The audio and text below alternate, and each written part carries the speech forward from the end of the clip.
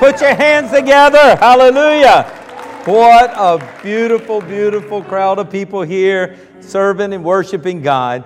Join me in welcoming everybody that is joining us live by Facebook and will be joining us by radio and TV. We just welcome all of you. For you who didn't hear that are tuning in with us now, you usually have the advantage of all the slides that I worked so hard putting together. I am so disappointed, but the teacher and me is going to have to yield to that today. But we are having some technological difficulties. Maybe they'll have it up before I'm done. If not, we're going to keep on going anyway. But thank you guys for being here on this wet Sunday. I'm going to go ahead and just confess a little. Okay, transparency is good. I got up this morning. It was so rainy and dark outside. And I told my beautiful wife, I said, honey, it's raining today. Let's just go back to bed. And she said, you better watch what you say. Your words have power. And everybody in your congregation will hear it in the spirit and go back to bed. I said, well, let's retract it right now. Wake them up. Get them in here. And you guys, you press through as well. For you who are tuning in your pajamas, I would say shame on you, but I feel you, okay? But we are having a great time here this morning. Amen. This is the day the Lord has made, and I don't know about you, but I'm going to rejoice, and I'm going to be glad in it. Hallelujah. Praise the Lord. I just pray now as we prepare to study God's Word that the Spirit of God would do a work in us and through us in such an amazing way that we'll leave here transformed today so that we can go out and be transformers in society around us throughout this week. I pray you'll be equipped to usher in the kingdom of God unlike ever before. That is our prayer. So let's just pray. Father God, we thank you for your goodness and your mercy, your presence. We thank you, Holy Spirit, for what you're doing in us right now. We just pray, Spirit of the living God, remove the scales off of our eyes, open our ears, open our hearts. Lord God, that we can hear, we can see, we can understand. And Lord God, anoint our feet that we can go walk it out and we can apply your word in such a way that we can bring transformation for your glory and for your honor. God, just have your way as we study your word now, we pray. In Jesus' name. And everybody said, Amen. Come on. Thank you, Brother William. We love you, brother. I pray you're feeling right at home. You're going on what? Oh, going on a month and now going on two? Two, yes. He and Alyssa are part of the family. And puppy dogs as well. Yes. We want to look today and, today is an exciting day. And you say, what makes it so exciting? Let me just tell you. We are coming on the end of the 7 feasts. You know, God has set up feasts in the Scriptures that were, as we're going to look, Colossians 2, 16 and 17. You normally have that up there, but you're going to get your Bibles, get your phone Bible app, whatever you got. Colossians 2, 16 and 17. And we're going to look at what God's Word says about the feast and how we can understand what He has for us. Here in Colossians chapter 2, verses 16 and 17, he says, therefore do not let anyone judge you by what you eat or drink, or with regard to a religious festival, a new moon celebration, or a Sabbath day. These are a shadow of the things that were to come. The reality, however, is found in Christ. Do you get that? All of these feasts and the Sabbaths and all the new moon celebrations and all of these things, they were a shadow of what was to come. However, the fulfillment is found in Christ. So everything that we study in the Old Testament is pointing towards Christ. We can see Jesus, the Christ, the Son of the living God, the Anointed One, in and through each of those. So as we study the feasts that the Lord has set up, and He set these up that they would point towards His Son Jesus Christ coming, and as a reminder of us of the things that He has done, what He is doing, and what He is yet planned to do. There's normally up over your head my feast chart, okay? There's the 4 spring feasts, and then there's the 3 fall feasts. And the 4 spring feasts have already been fulfilled in Christ's first coming. And that first one is Passover. Passover is when Jesus became our Passover lamb. The Passover lamb that was in Egypt, blood applied upon the doorpost and the lintel. All of that was pointing to Jesus. that the blood of Jesus would cover us, and the blood of Jesus would cause the favor of God, us to be brought back into the favor of God. So at Good Friday, we celebrate now, is when Jesus was crucified. That's Passover.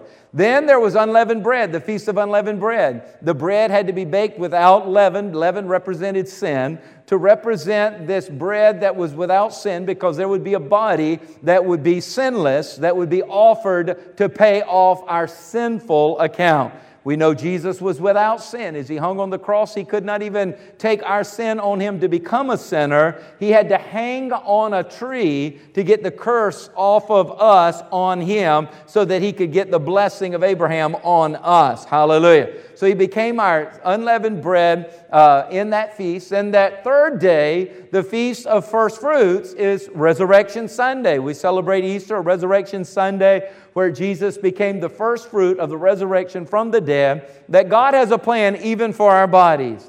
Yes, Paul said to be absent from the body is to be present with the Lord. When you die, immediately your spirit is with the Lord, but God has a plan for this body. And that comes at the rapture of the church, when the dead in Christ shall rise first, and we who are alive and remain shall be caught up to meet the Lord in the air. All of that is yet foretold in the feast that we'll look at in just a minute. But after first fruits, we see at resurrection, then there came another feast for 50 days later, and that was the Feast of Pentecost. That was when God sent His Holy Spirit, not only to be with us, but to dwell in us and to flow through us. Turned a bunch of cowardly, scared disciples that were hiding in an upper room, that were denying they knew the Lord, that were cursing the Lord, to being bold men and women of God, filled with the Holy Spirit, speaking in another language as God gave them the utterance. And there Peter is standing up preaching, and 3,000 are saved, the beginning of the church. So there's the church age, began with the Holy Spirit. Jesus said, I'll build my church, the gates of hell shall not prevail against it. We are a part of that church age. So we had the 4 spring feasts bringing us up to the baptism of the Holy Spirit, the church being born. We are in the church age. Now the Bible says that the spirit of the Antichrist is at work even today. The spirit of the Antichrist is here among us. It is working, trying to come against the anointing. Christ means Christos, which means anointing. Jesus is the Christ. He's the anointed one. The Antichrist, its spirit, is against the anointing. Doesn't care if you have a cold little organized religion. The spirit of Antichrist don't care about that. Spirit of the Antichrist doesn't care about you going through the motions, but the spirit of the Antichrist don't want you letting the anointing of God flowing, the anointing of God working miracles in and through your lives, the anointing of God speaking through you. He doesn't want that. But the Bible says, as long as the church is on this earth, the spirit of the Antichrist cannot run and do everything he wants to do. He is being held back. He is being restrained. The Bible calls it restraint. So the spirit of the Antichrist is being restrained as much as the church will flow in the anointing. That's why the devil don't mind you having church cold and dead and dried up, but don't have an anointed church, okay? Because that holds him back. That hinders what he wants to do. But that moves into the fall feast. When we come to the fall feast, that will be fulfilled, yet to be fulfilled in Christ. Some of that with His second coming. The Rosh Hashanah, the Feast of Trumpets, corresponds with the rapture. When Paul said that, the last trump, the dead in Christ shall rise first, and we who are alive and remain shall be caught up, raptured up to meet Him in the air, and ever there be with the Lord. So our bodies are going, Jesus is the first fruit from the dead. Our bodies are going to be raptured and resurrected and glorified. I know my glorified body is not going to have any weight issues. My glorified body is not going to have any wrinkles. My glorified body, I just look forward to it. Hallelujah. And so we know that there in the fall feasts that are yet to be fully fulfilled in Christ, there is going to be the Feast of Rosh Hashanah, the Feast of Trumpets, which we celebrated last month. Then moving into from there leads the 10 days of all that leads into the Feast of Atonement, the second coming of Christ. Christ is coming back. The devil is going to have a period there where he's going to wreak havoc on this earth. There's going to be great tribulation after the church that has been restraining the Antichrist spirit is been removed. There's going to be havoc. But the Bible says that Jesus is coming back the second time. Jesus said He is. He's going to do it. And let me tell you what. He's going to come and their Feast of Atonement. And then the final feast is the feast that we're celebrating today. That is the Feast of Sukkot, or the Feast of Tabernacles, where Jesus sets up His Messianic kingdom. There are no more tears. There's no more sadness. There are no more sorrows. And we rule and reign with Him. So these are the 7 feasts. And the exciting thing is that you and I, on this day, this is the actual day, the final day of the Feast of Sukkot. It began last Sunday at sundown, runs for a full week, 7 days, and this is that day. We're going to be talking about Jesus, who was at a Feast of Sukkot, that final Feast of Sukkot He attended, and how He participated in it, what He said about it, and that was a little over 2,000 years ago on this day that we're in right now. So not every year it falls on a Sunday like we are today, but we just so happen to be right smack dab on the day. So as sun sets today, that will end the 7th and final of the Feast of Sukkot. So we're just going to be looking today at the 4 designations of the Feast of Sukkot.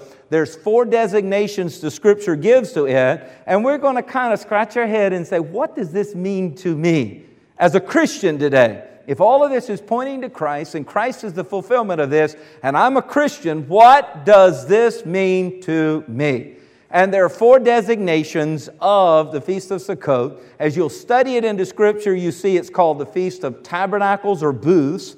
It is also called the Feast of Nations. It's called the Feast of Dedication and the Feast of Ingathering. And we're going to look at those 4 and see what those designations really mean to us. But the good thing is, God has set these feasts up as He wanted His children to celebrate them. And this special feast, the Feast of Sukkot, is a time to celebrate the goodness and the joy of the Lord. So the Lord wants us today to put a smile on our face and say, here we are on the final day of the Feast of Sukkot. We are on a feast where God says, put a smile on your face, celebrate my goodness, celebrate my power, celebrate my miracles, celebrate my love, and celebrate my joy. Because as Nehemiah said in Nehemiah 8 and 10, for the joy of the Lord is my strength. So God wants you to leave here strong to go into this new year on His calendar, 5780, with the joy of the Lord, which will be your strength to give you the steps to go forward in that. Hallelujah. So let's go back and see how God originally gave instructions for this final feast, the Feast of Sukkot. We find it in Leviticus 23 and 33. And I don't normally have to give you time to look it up because we have it on the screen. But if you want to look it up, that'd be Leviticus 23, verse 33. And here's what he says. The Lord spoke to Moses, saying, speak to the children of Israel, saying. So here's God giving the instructions. The 15th day of this 7th month shall be the Feast of Tabernacles for 7 days for the Lord. So this feast, God said, is for me.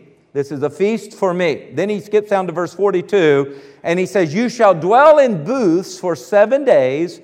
All who are native Israelites shall dwell in booths, that your generations may know that I made the children of Israel dwell in booths when I brought them out of the land of Egypt. I am the Lord your God. So here, we see that God has given instructions for this feast, and it is last 7 days. And that brings us to the first designation of it. It is to be called the Feast of Tabernacles. The Feast of Tabernacles, and it is a season of great joy, where we're to celebrate that God has given us a new beginning, that we have survived the past. Some of you need to say, thank God for what God's helped you survive. And we're celebrating the harvest that has come in, but we're celebrating a better harvest that God has us for this year. Hallelujah. Things are going to be greater. He wants you with great joy to celebrate what He has prepared for you. So this Feast of Tabernacles is what we call in America Thanksgiving.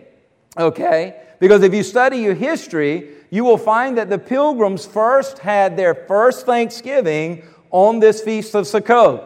When the Pilgrims came out of Europe, they looked at that as a parallel and symbolic of the Israelites coming out of Egypt. When the Israelites came out of Egypt, they came through the Red Sea, headed to the Promised Land. They looked at it when they came out of Europe, they headed through the Atlantic Ocean, headed to the Promised Land. They believed that this was a land that was founded and dedicated to God, where they could have freedom to worship the God of Abraham, Isaac, and Jacob. And they celebrated what we would call Thanksgiving on that first Sukkot here in this new country.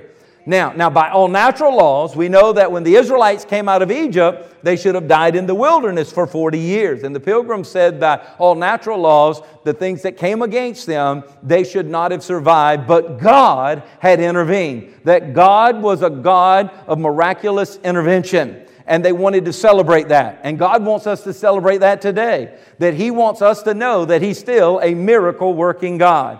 That God is not on a budget, that God is not limited with what He can do. He actually sets up a feast where we can be reminded of His great power and His great love to be involved in the affairs of our life.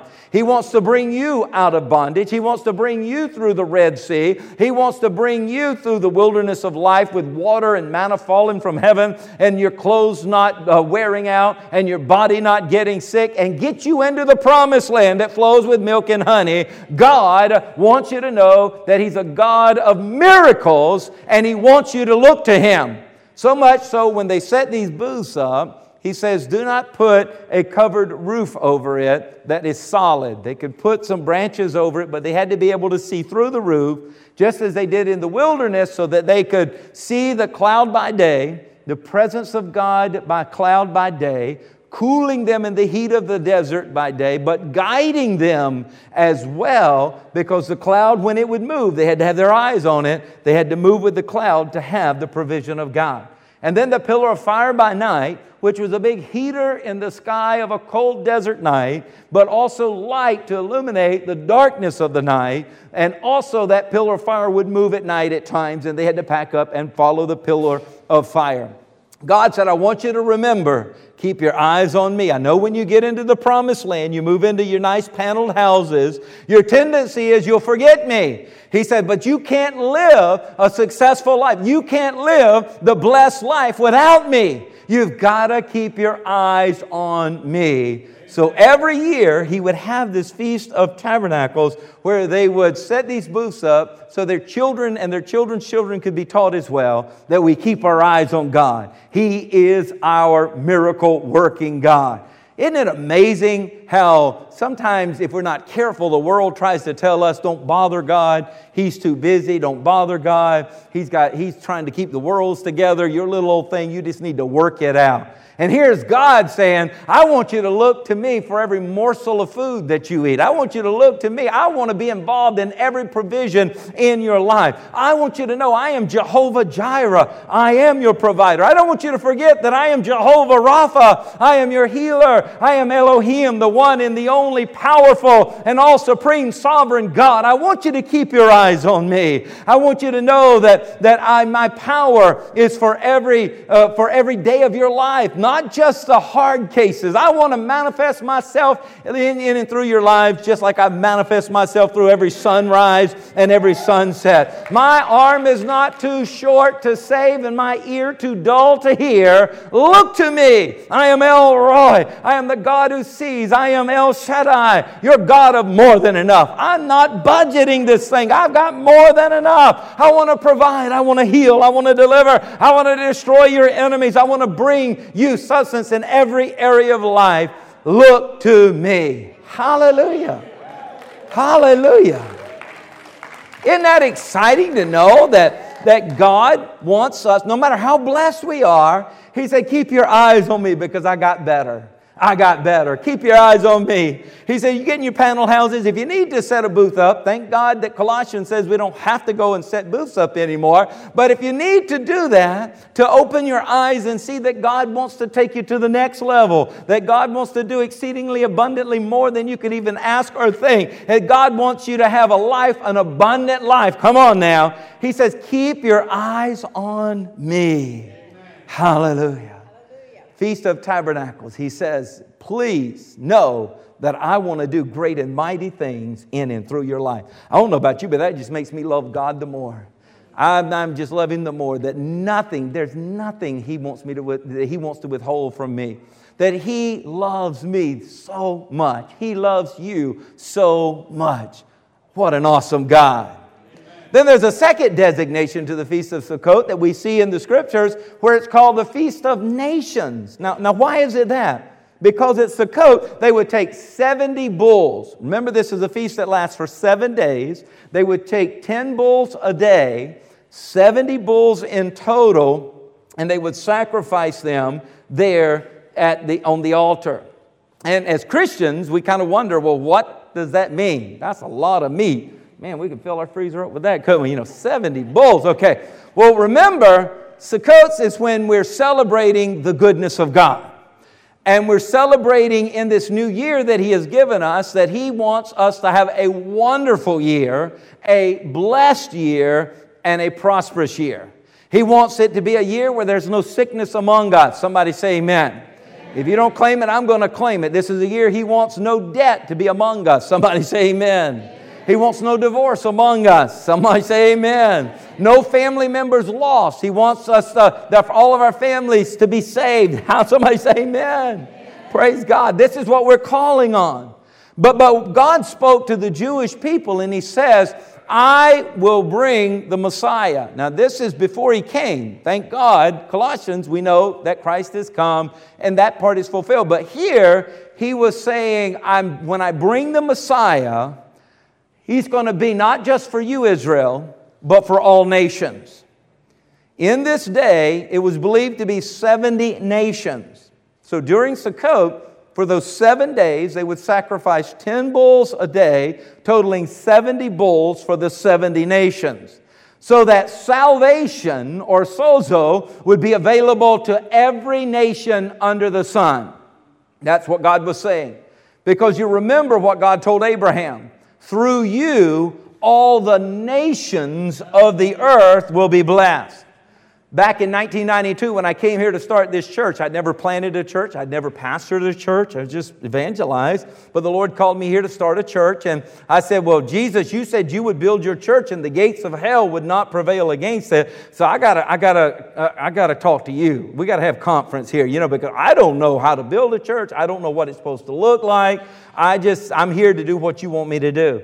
And He took me to Revelation 5 and 9, and there they sang a new song saying, you are worthy to take the scroll and open its seals. You remember the elders are there and the 4 living creatures around the throne, and they're saying, here, you are worthy, talking about Jesus, to take the scroll and open its seals because you were slain, and with your blood you purchased for God. What did you purchase for God?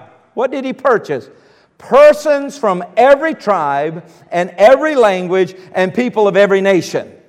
That's what Jesus' blood purchased. So the 70 bulls and that blood is pointing to the blood of Jesus, who was to come and purchase every person, every tribe, every language. The Lord also took me to Revelation 7 and 9. And after I looked, and there before me was a great multitude that no one could count, from every nation, every tribe, people and language, standing before the throne and before the Lamb. They were wearing white robes and were holding palm branches in their hand. So here the Lord gave me a picture of what Christian Embassy was to look like. That we were not to be a church that was multicultural church, okay? We were to be a multi-ethnic church that had one culture. And it wasn't my culture, and it wasn't to celebrate your culture, but it was to come together and celebrate the culture of the kingdom of God. So we're bringing in our ethnicities and our experiences, and instead of trying to take heaven and God and His plan and fold it and make it fit into that culture we grew up in, we're saying we have gifts, we have benefits, we have angles that you're not looking at that I can bring here, but it's not to promote and celebrate my culture as much as it is to celebrate the culture of the kingdom of God. Jesus said, seek first my kingdom, my righteousness, and everything will be added to it. So every person, every tribe, every language standing around the throne, all these ethnicities coming together to celebrate the King of Kings and the Lord of Lords. Hallelujah. Now, I want you to notice something, and you're smart enough to do this. Hold this, sometimes you take things and you copy it and you put it in your folder on your computer. And later on, you're going to Control V if you're a Mac guy, and you're going to paste it. I don't know exactly what you do with the other systems to paste it. I used to, but nonetheless, Alt, whatever. And you're going to paste it later. So I want you to hold this in your memory. What were they doing? They were wearing white robes, so they're redeemed by the blood of the Lamb. They were holding palm branches in their hands. Palm branches in their hands. Okay, that's very, very important because I'm going to show you here that in the beginning of these 7 days, it says for 7 days you will have willows and palms and willows in your hand. So beginning and going through this feast, picture them. They have palm branches in one hand and willow branches in another hand.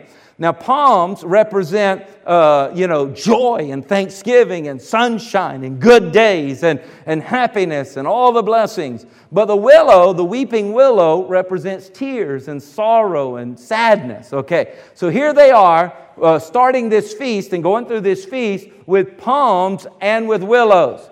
But when we go to heaven and see the fulfillment in Christ, we see they don't have the willows anymore. Where did the willows go? I'll show you. God tells us exactly where they go, and we'll look at that in just a minute. So hold that in your control copy, in your file there. Okay, here we go. And so in Judaism, they call this Feast of Nations the Messianic period. When the Messiah comes and all nations will recognize Him as the Messiah, they will gather at Jerusalem on Sukkot and forever live under the blessing of the Messiah forever and evermore. So they call that Messianic period or Messianic time. Now I want you to watch this. This is so good. Oh my goodness. Sometimes I just feel like I'm going to explode. The kids, they laugh at me and say, Dad, when you get talking about these feasts, you're like a kid in a candy store. Praise God. And I've been doing low carbs and no sugar, so if I got in a candy store now, I'd really be crazy. Okay, that's kind of how I'm feeling right now. Let me at it. So watch this. This is so good. On Sukkot, which started last Sunday, sundown, and ends today at sundown, before the destruction of the temple in 70 AD, leading up to then, when they had the temple and they had the altar and so forth, for 7 days, all of the priests would gather together in Jerusalem at the temple. There, on the final day, they would divide the priests into 3 groups, okay? They would tell one group, you're going out the east gate. The second group, you're going out the west gate. And the third group, they're going out Watergate. Now, this isn't Nixon in that part, but this is before Nixon. Okay, you're going out the Watergate, which was out south to the Pool of Siloam. Now, the one group that was going out east, they were going to gather the sacrifices for the blood offering. Okay? And then the other group that was going out the west gate, they're going to cut willow trees. Willow trees.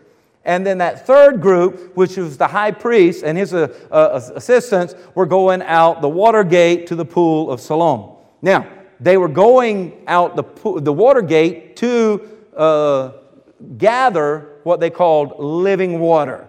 They were going to that pool, that same pool where Jesus healed the blind man. That same pool where Jesus says, when you drink of me, you drink of living water. That he was referencing himself being the living water. So when the priests went and dipped the golden pitcher into the Pool of Siloam and lifted it up, they would declare it is now living water. And right next to him was his assistant with a silver pitcher, and in it was the blood of the grape or the grape juice. It could not be fermented. It could not be rotted. It had to be pure. So he has fruit of the vine in the silver pitcher, and the gold pitcher has what they now call the living water. So you've got the priest, the group that have gone out the east gate. They've got those 10 bulls ready for the sacrifice. You got those that went out the west gate. They have the willow branches all cut. They're back at the gate. And now out of the south gate, the water gate, they've got the golden pitcher of living water, silver pitcher of the fruit of the vine. And they're all back at the gate waiting. Then the shofar would sound. I'm telling you what, if we could time this thing just right, don't do it now, but I'm just thinking, man, I could cause some goosebumps to come up on myself if we just timed this thing just right. But the shofar would sound, and all three groups would head back there to the gates of the temple. Yeah, she's doing it anyway. Okay. And so they would hear the shofar sound. There says, time to come back, time to come back. So they're coming up to the gate there. And at the call of the shofar, it'd have a different sound from calling them back to the gate. Then it would tell each one group, you come in, now it's time for the blood sacrifice. So they would come in with the blood sacrifice. Then one group would come in with the willow trees, and they would have the willow trees there back at the temple. And as they were coming, they said that they would move the willow trees. They would, as kids we do that, they would wave them through the wind, and they'd make that sound. You can take a willow. I got one in my backyard. You can go take it, and it makes that sound. And they said that sound was a call to God to send the anointing of the Holy Spirit. I may go home and get my willow branch, but I don't have to pray for God to send the anointing of the Holy Spirit. He has already sent the anointing of the Holy Spirit. Amen. Hallelujah. So at the same time, the high priest and the assistant, as they're coming in with the willow branches, they're coming in with the bulls. The high priest and his assistant has the golden pitcher with living water and the silver pitcher with the fruit of the vine. And all three come back to the gate at the same time with their sacrifice, with the trees, with the living water and the fruit of the vine. And at that moment, the shofar would make another sound that would call the flutist. So that shofar would sound out, and it would say, it's time for the flutist. So you can picture them at the east gate, the west gate. You can picture them at the south gate, all looking in. Then the shofar sounds, and the flutist is called out. Now, this is a man playing a flute. He would come out in the temple court there, and the flute always represents the coming Messiah, the coming Messiah. And the one playing the flute, the flutist, was called the pierced one. Okay, so all of this is pointing to Jesus, who was going to be the pierced one, the Messiah that would lead us through the altar, through the sacrifice,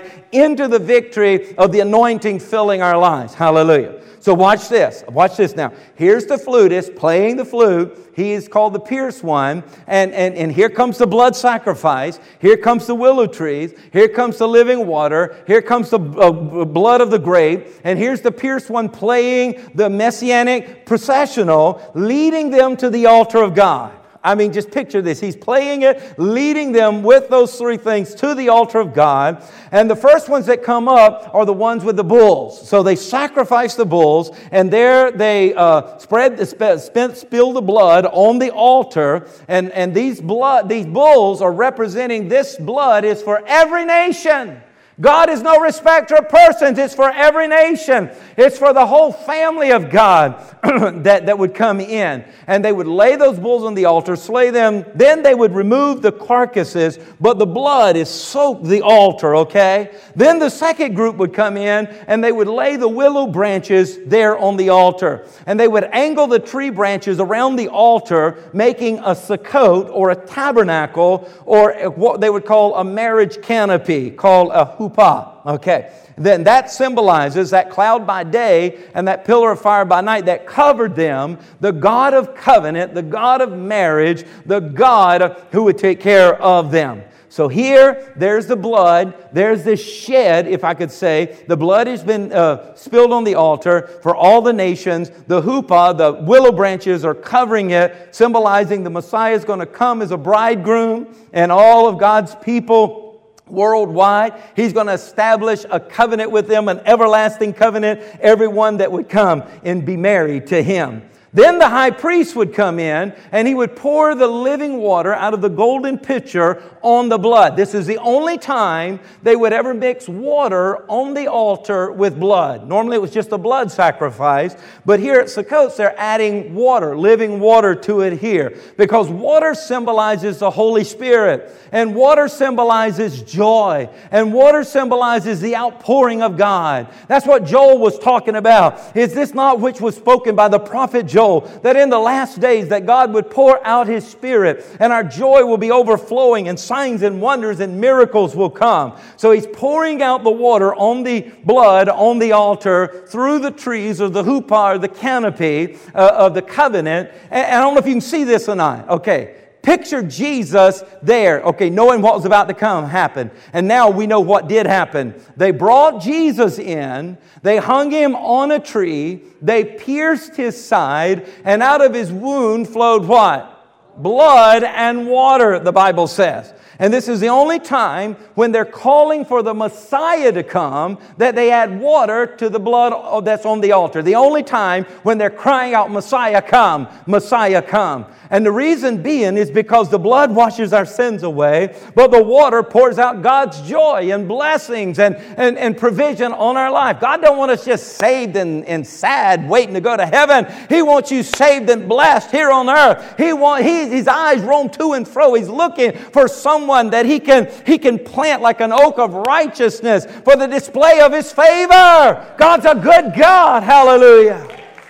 So here, they pouring this living water on the altar, calling on the Messiah to come, and then His associate comes with the silver platter, or silver pitcher, and he pours the fruit of the vine on the altar. Now, if anybody's ever done communion, can you imagine what Jesus said? Take the fruit of the vine and do this in remembrance of me. Here it is, the Messiah, sign of the Messiah, because the fruit of the vine represents the marriage covenant. It's a symbol of the marriage vow. This is why Jesus' very first miracle was where? At a wedding in Cana. If you remember, when He turned the water into the fruit of the vine. The hostess said, wait a minute. We usually give the fresh stuff that we can't preserve. It's most precious in our culture. We give that first, and then that rotted mess we give later, because we can't keep it. We can't keep the fresh stuff. It starts rotting. But here, when Jesus turned the water into wine, He says, "Wait a minute. You've given the best for last." Why is that? Because Jesus got notice here of the importance of what He was doing as the Messiah that was coming to initiate the marriage vow for us. He turned the water into the fruit of the vine because it's the symbol that once you drank the fruit of the vine together, covenant was initiated and He would never leave us. That's why Jesus said, as often as you take and eat and drink this, you do it in remembrance of me. You do it being mended into the marriage covenant, knowing who you are and whose you are, that I'll never leave you, I'll never forsake you. As a husband does for his bride, he will take care of her. He will provide for her. He will protect her. He will bless her. He will feed her. Jesus is saying, that's what I want to do in covenant with you. You can know I'll take care of you. I'll cover you. I'll provide for you. I'll walk with you. I'll talk with you. I'll never forsake you. Hallelujah. Because let me tell you what, He is the bride. We are the bride of Christ and He is the bridegroom. And we have a covenant sealed by the blood of our Messiah. Hallelujah. Now look at this. On this last day, like today, of the Feast of Sukkot, Jesus was there. John 7:2 tells us that. Now the Jews' Feast of Tabernacles, that's this feast, was at hand. Now look at verse 37. On the last day, that's today, right now. I don't know what time of the day it was, but it was right now. On the last day of that great feast, Jesus was there. He was in the temple celebrating Sukkot. So He's watching all of this. And on the seventh day of the feast, this is the day that all the people got to come into the temple. It went beyond just the priests and all. Now everybody gets to come in on that final day. On the seventh day, they would pour water on the altar 7 times, kind of as the closing ceremony, you might would say. So they would pour this living water on the altar 7 times, and they would walk around the altar 7 times. This is where in the Jewish wedding, the bride walks around the bridegroom 7 times. That's where they got this from this feast, okay? So they would walk around the altar 7 times, pouring the water. On the 7th month of the 7th day, after making 70 sacrifices, they have brought in the blood, they brought in the willow trees, they brought in the living water, they brought in the fruit of the vine, and they're declaring last year was good, but this year's going to be better. They're declaring last year was powerful, but this year's going to be more powerful. They were declaring last year I saw miracles, but this year's going to have more miracles. Hallelujah. Because God is a good God. So they're walking around the altar 7 times, and they're pouring this living water out on the blood 7 times. And this water's representing the outpouring of God's Spirit, the outpouring of blessing, the outpouring of joy, the outpouring of harvest, the outpouring of God's hand on our families, His protection for our families, for our businesses, His blessings on our herds and our flocks. And there they are celebrating the goodness of God, celebrating that God is making provision for the whole world through the Messiah. And every time, picture this now, every time they would walk around the altar pouring out the water, they would in unison declare, they would shout out, "Save us now! Messiah, come!"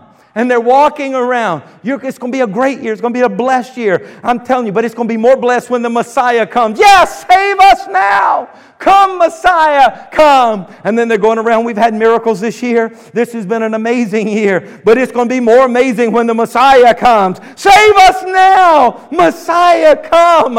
And they just, the 6th time. And then the 7th time, they go around. And they said, oh, this is good. The ceremony is good. But who it points to is better. Oh, we need you, Messiah. We need you to come. Oh, Messiah, come. And it was then that Jesus, He shouts out, I'm here. I'm here. In John 7:37, we see it right there. On that last day, the great day of the feast, Jesus stood and He cried out, saying, if anyone thirsts, let him come to me and drink.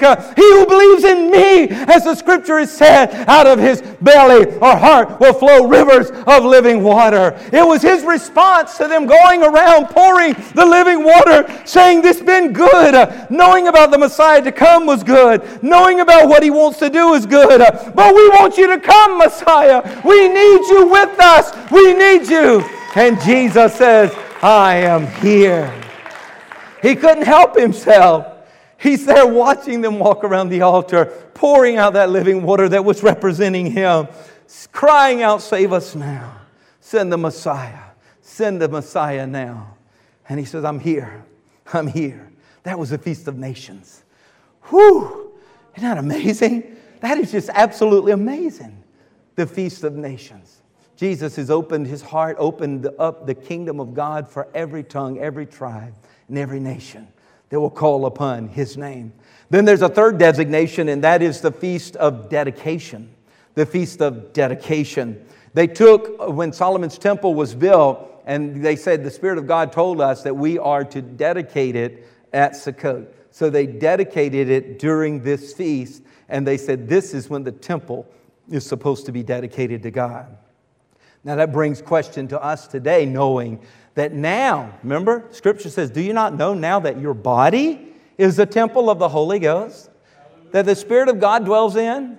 So now, today, God is calling for every one of us to dedicate or rededicate our bodies to Him. Not just our minds, not just our heart, not just our emotions, but even our bodies to be dedicated to the Lord. That He can fill us with His Spirit. He can minister in us and through us to reach the nations of the world. I pray right now you would decide, I am dedicating or rededicating my life to God to be filled with the Holy Spirit, to be used with the power of God, the blessing of God, the anointing of God, the righteousness of God can flow in me and through me to reach the people around me for God's glory. And then the final designation there is, it's called the Feast of Ingathering. The Feast of Ingathering. And this is the time when you would build a Sukkot, and it had to have 3 sides. It couldn't have all 4 sides closed in. God said, when you build these, there has to be an open door, because I want everyone to know that I am the God that in and through you and your family, that I want to reach the world. Don't close your front door. And during this time, their door would be open and their table would be set up, and strangers would come in, have a meal with them, and leave out family. They would come in, strangers, and leave out family. This is a time of great evangelism. This is a time where the heartbeat of God is for your neighbor. The heartbeat of God is for those that are lost in the marketplace. This is the heartbeat of God, that no one should perish. No one should perish, but all would call upon the name of the Lord. And He's wanting to use us, dedicated temples to Him, with an open door where we invite them in. And we share with them the bread of life. And the bread of life, I'm telling you, when you eat together, there's a bonding there. You eat together, there's a uniting there.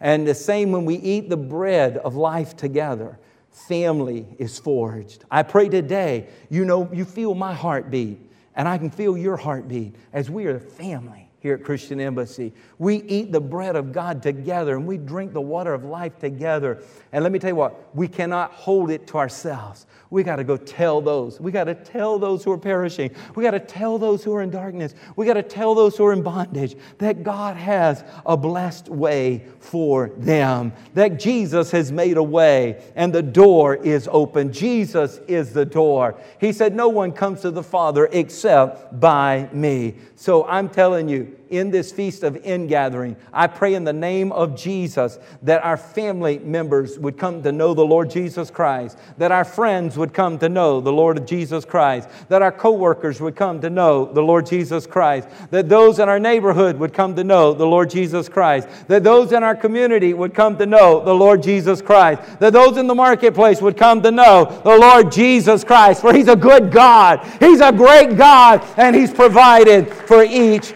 and every one of them. So here's our 4 designations for the Feast of Sukkot. The Feast of Tabernacles, God is with us and lives in us. The Feast of Nations, God is no respecter of persons. Every tribe, every tongue, every nation. The Feast of Dedication, am I fully dedicated to the Lord? If not, I need to do so today.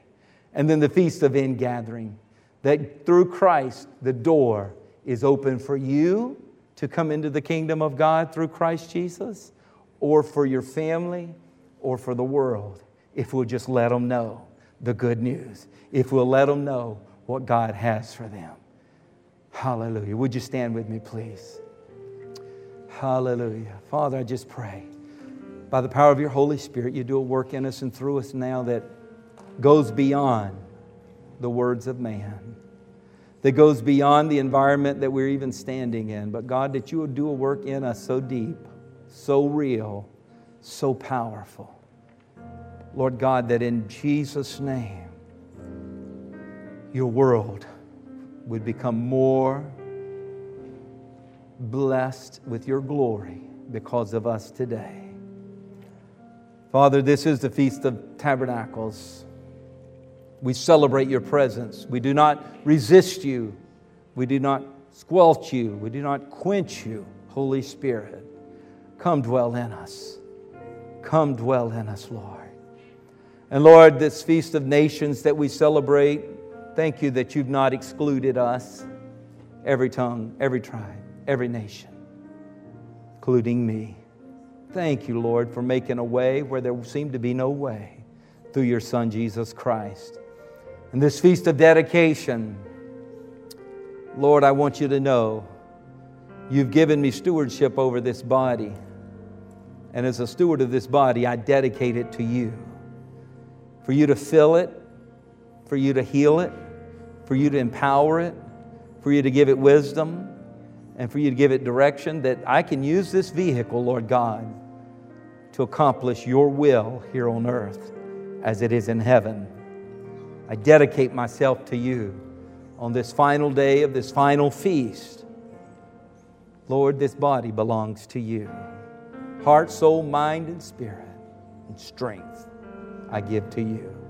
That I can love you, Lord God, with all of my heart, soul, mind, and strength.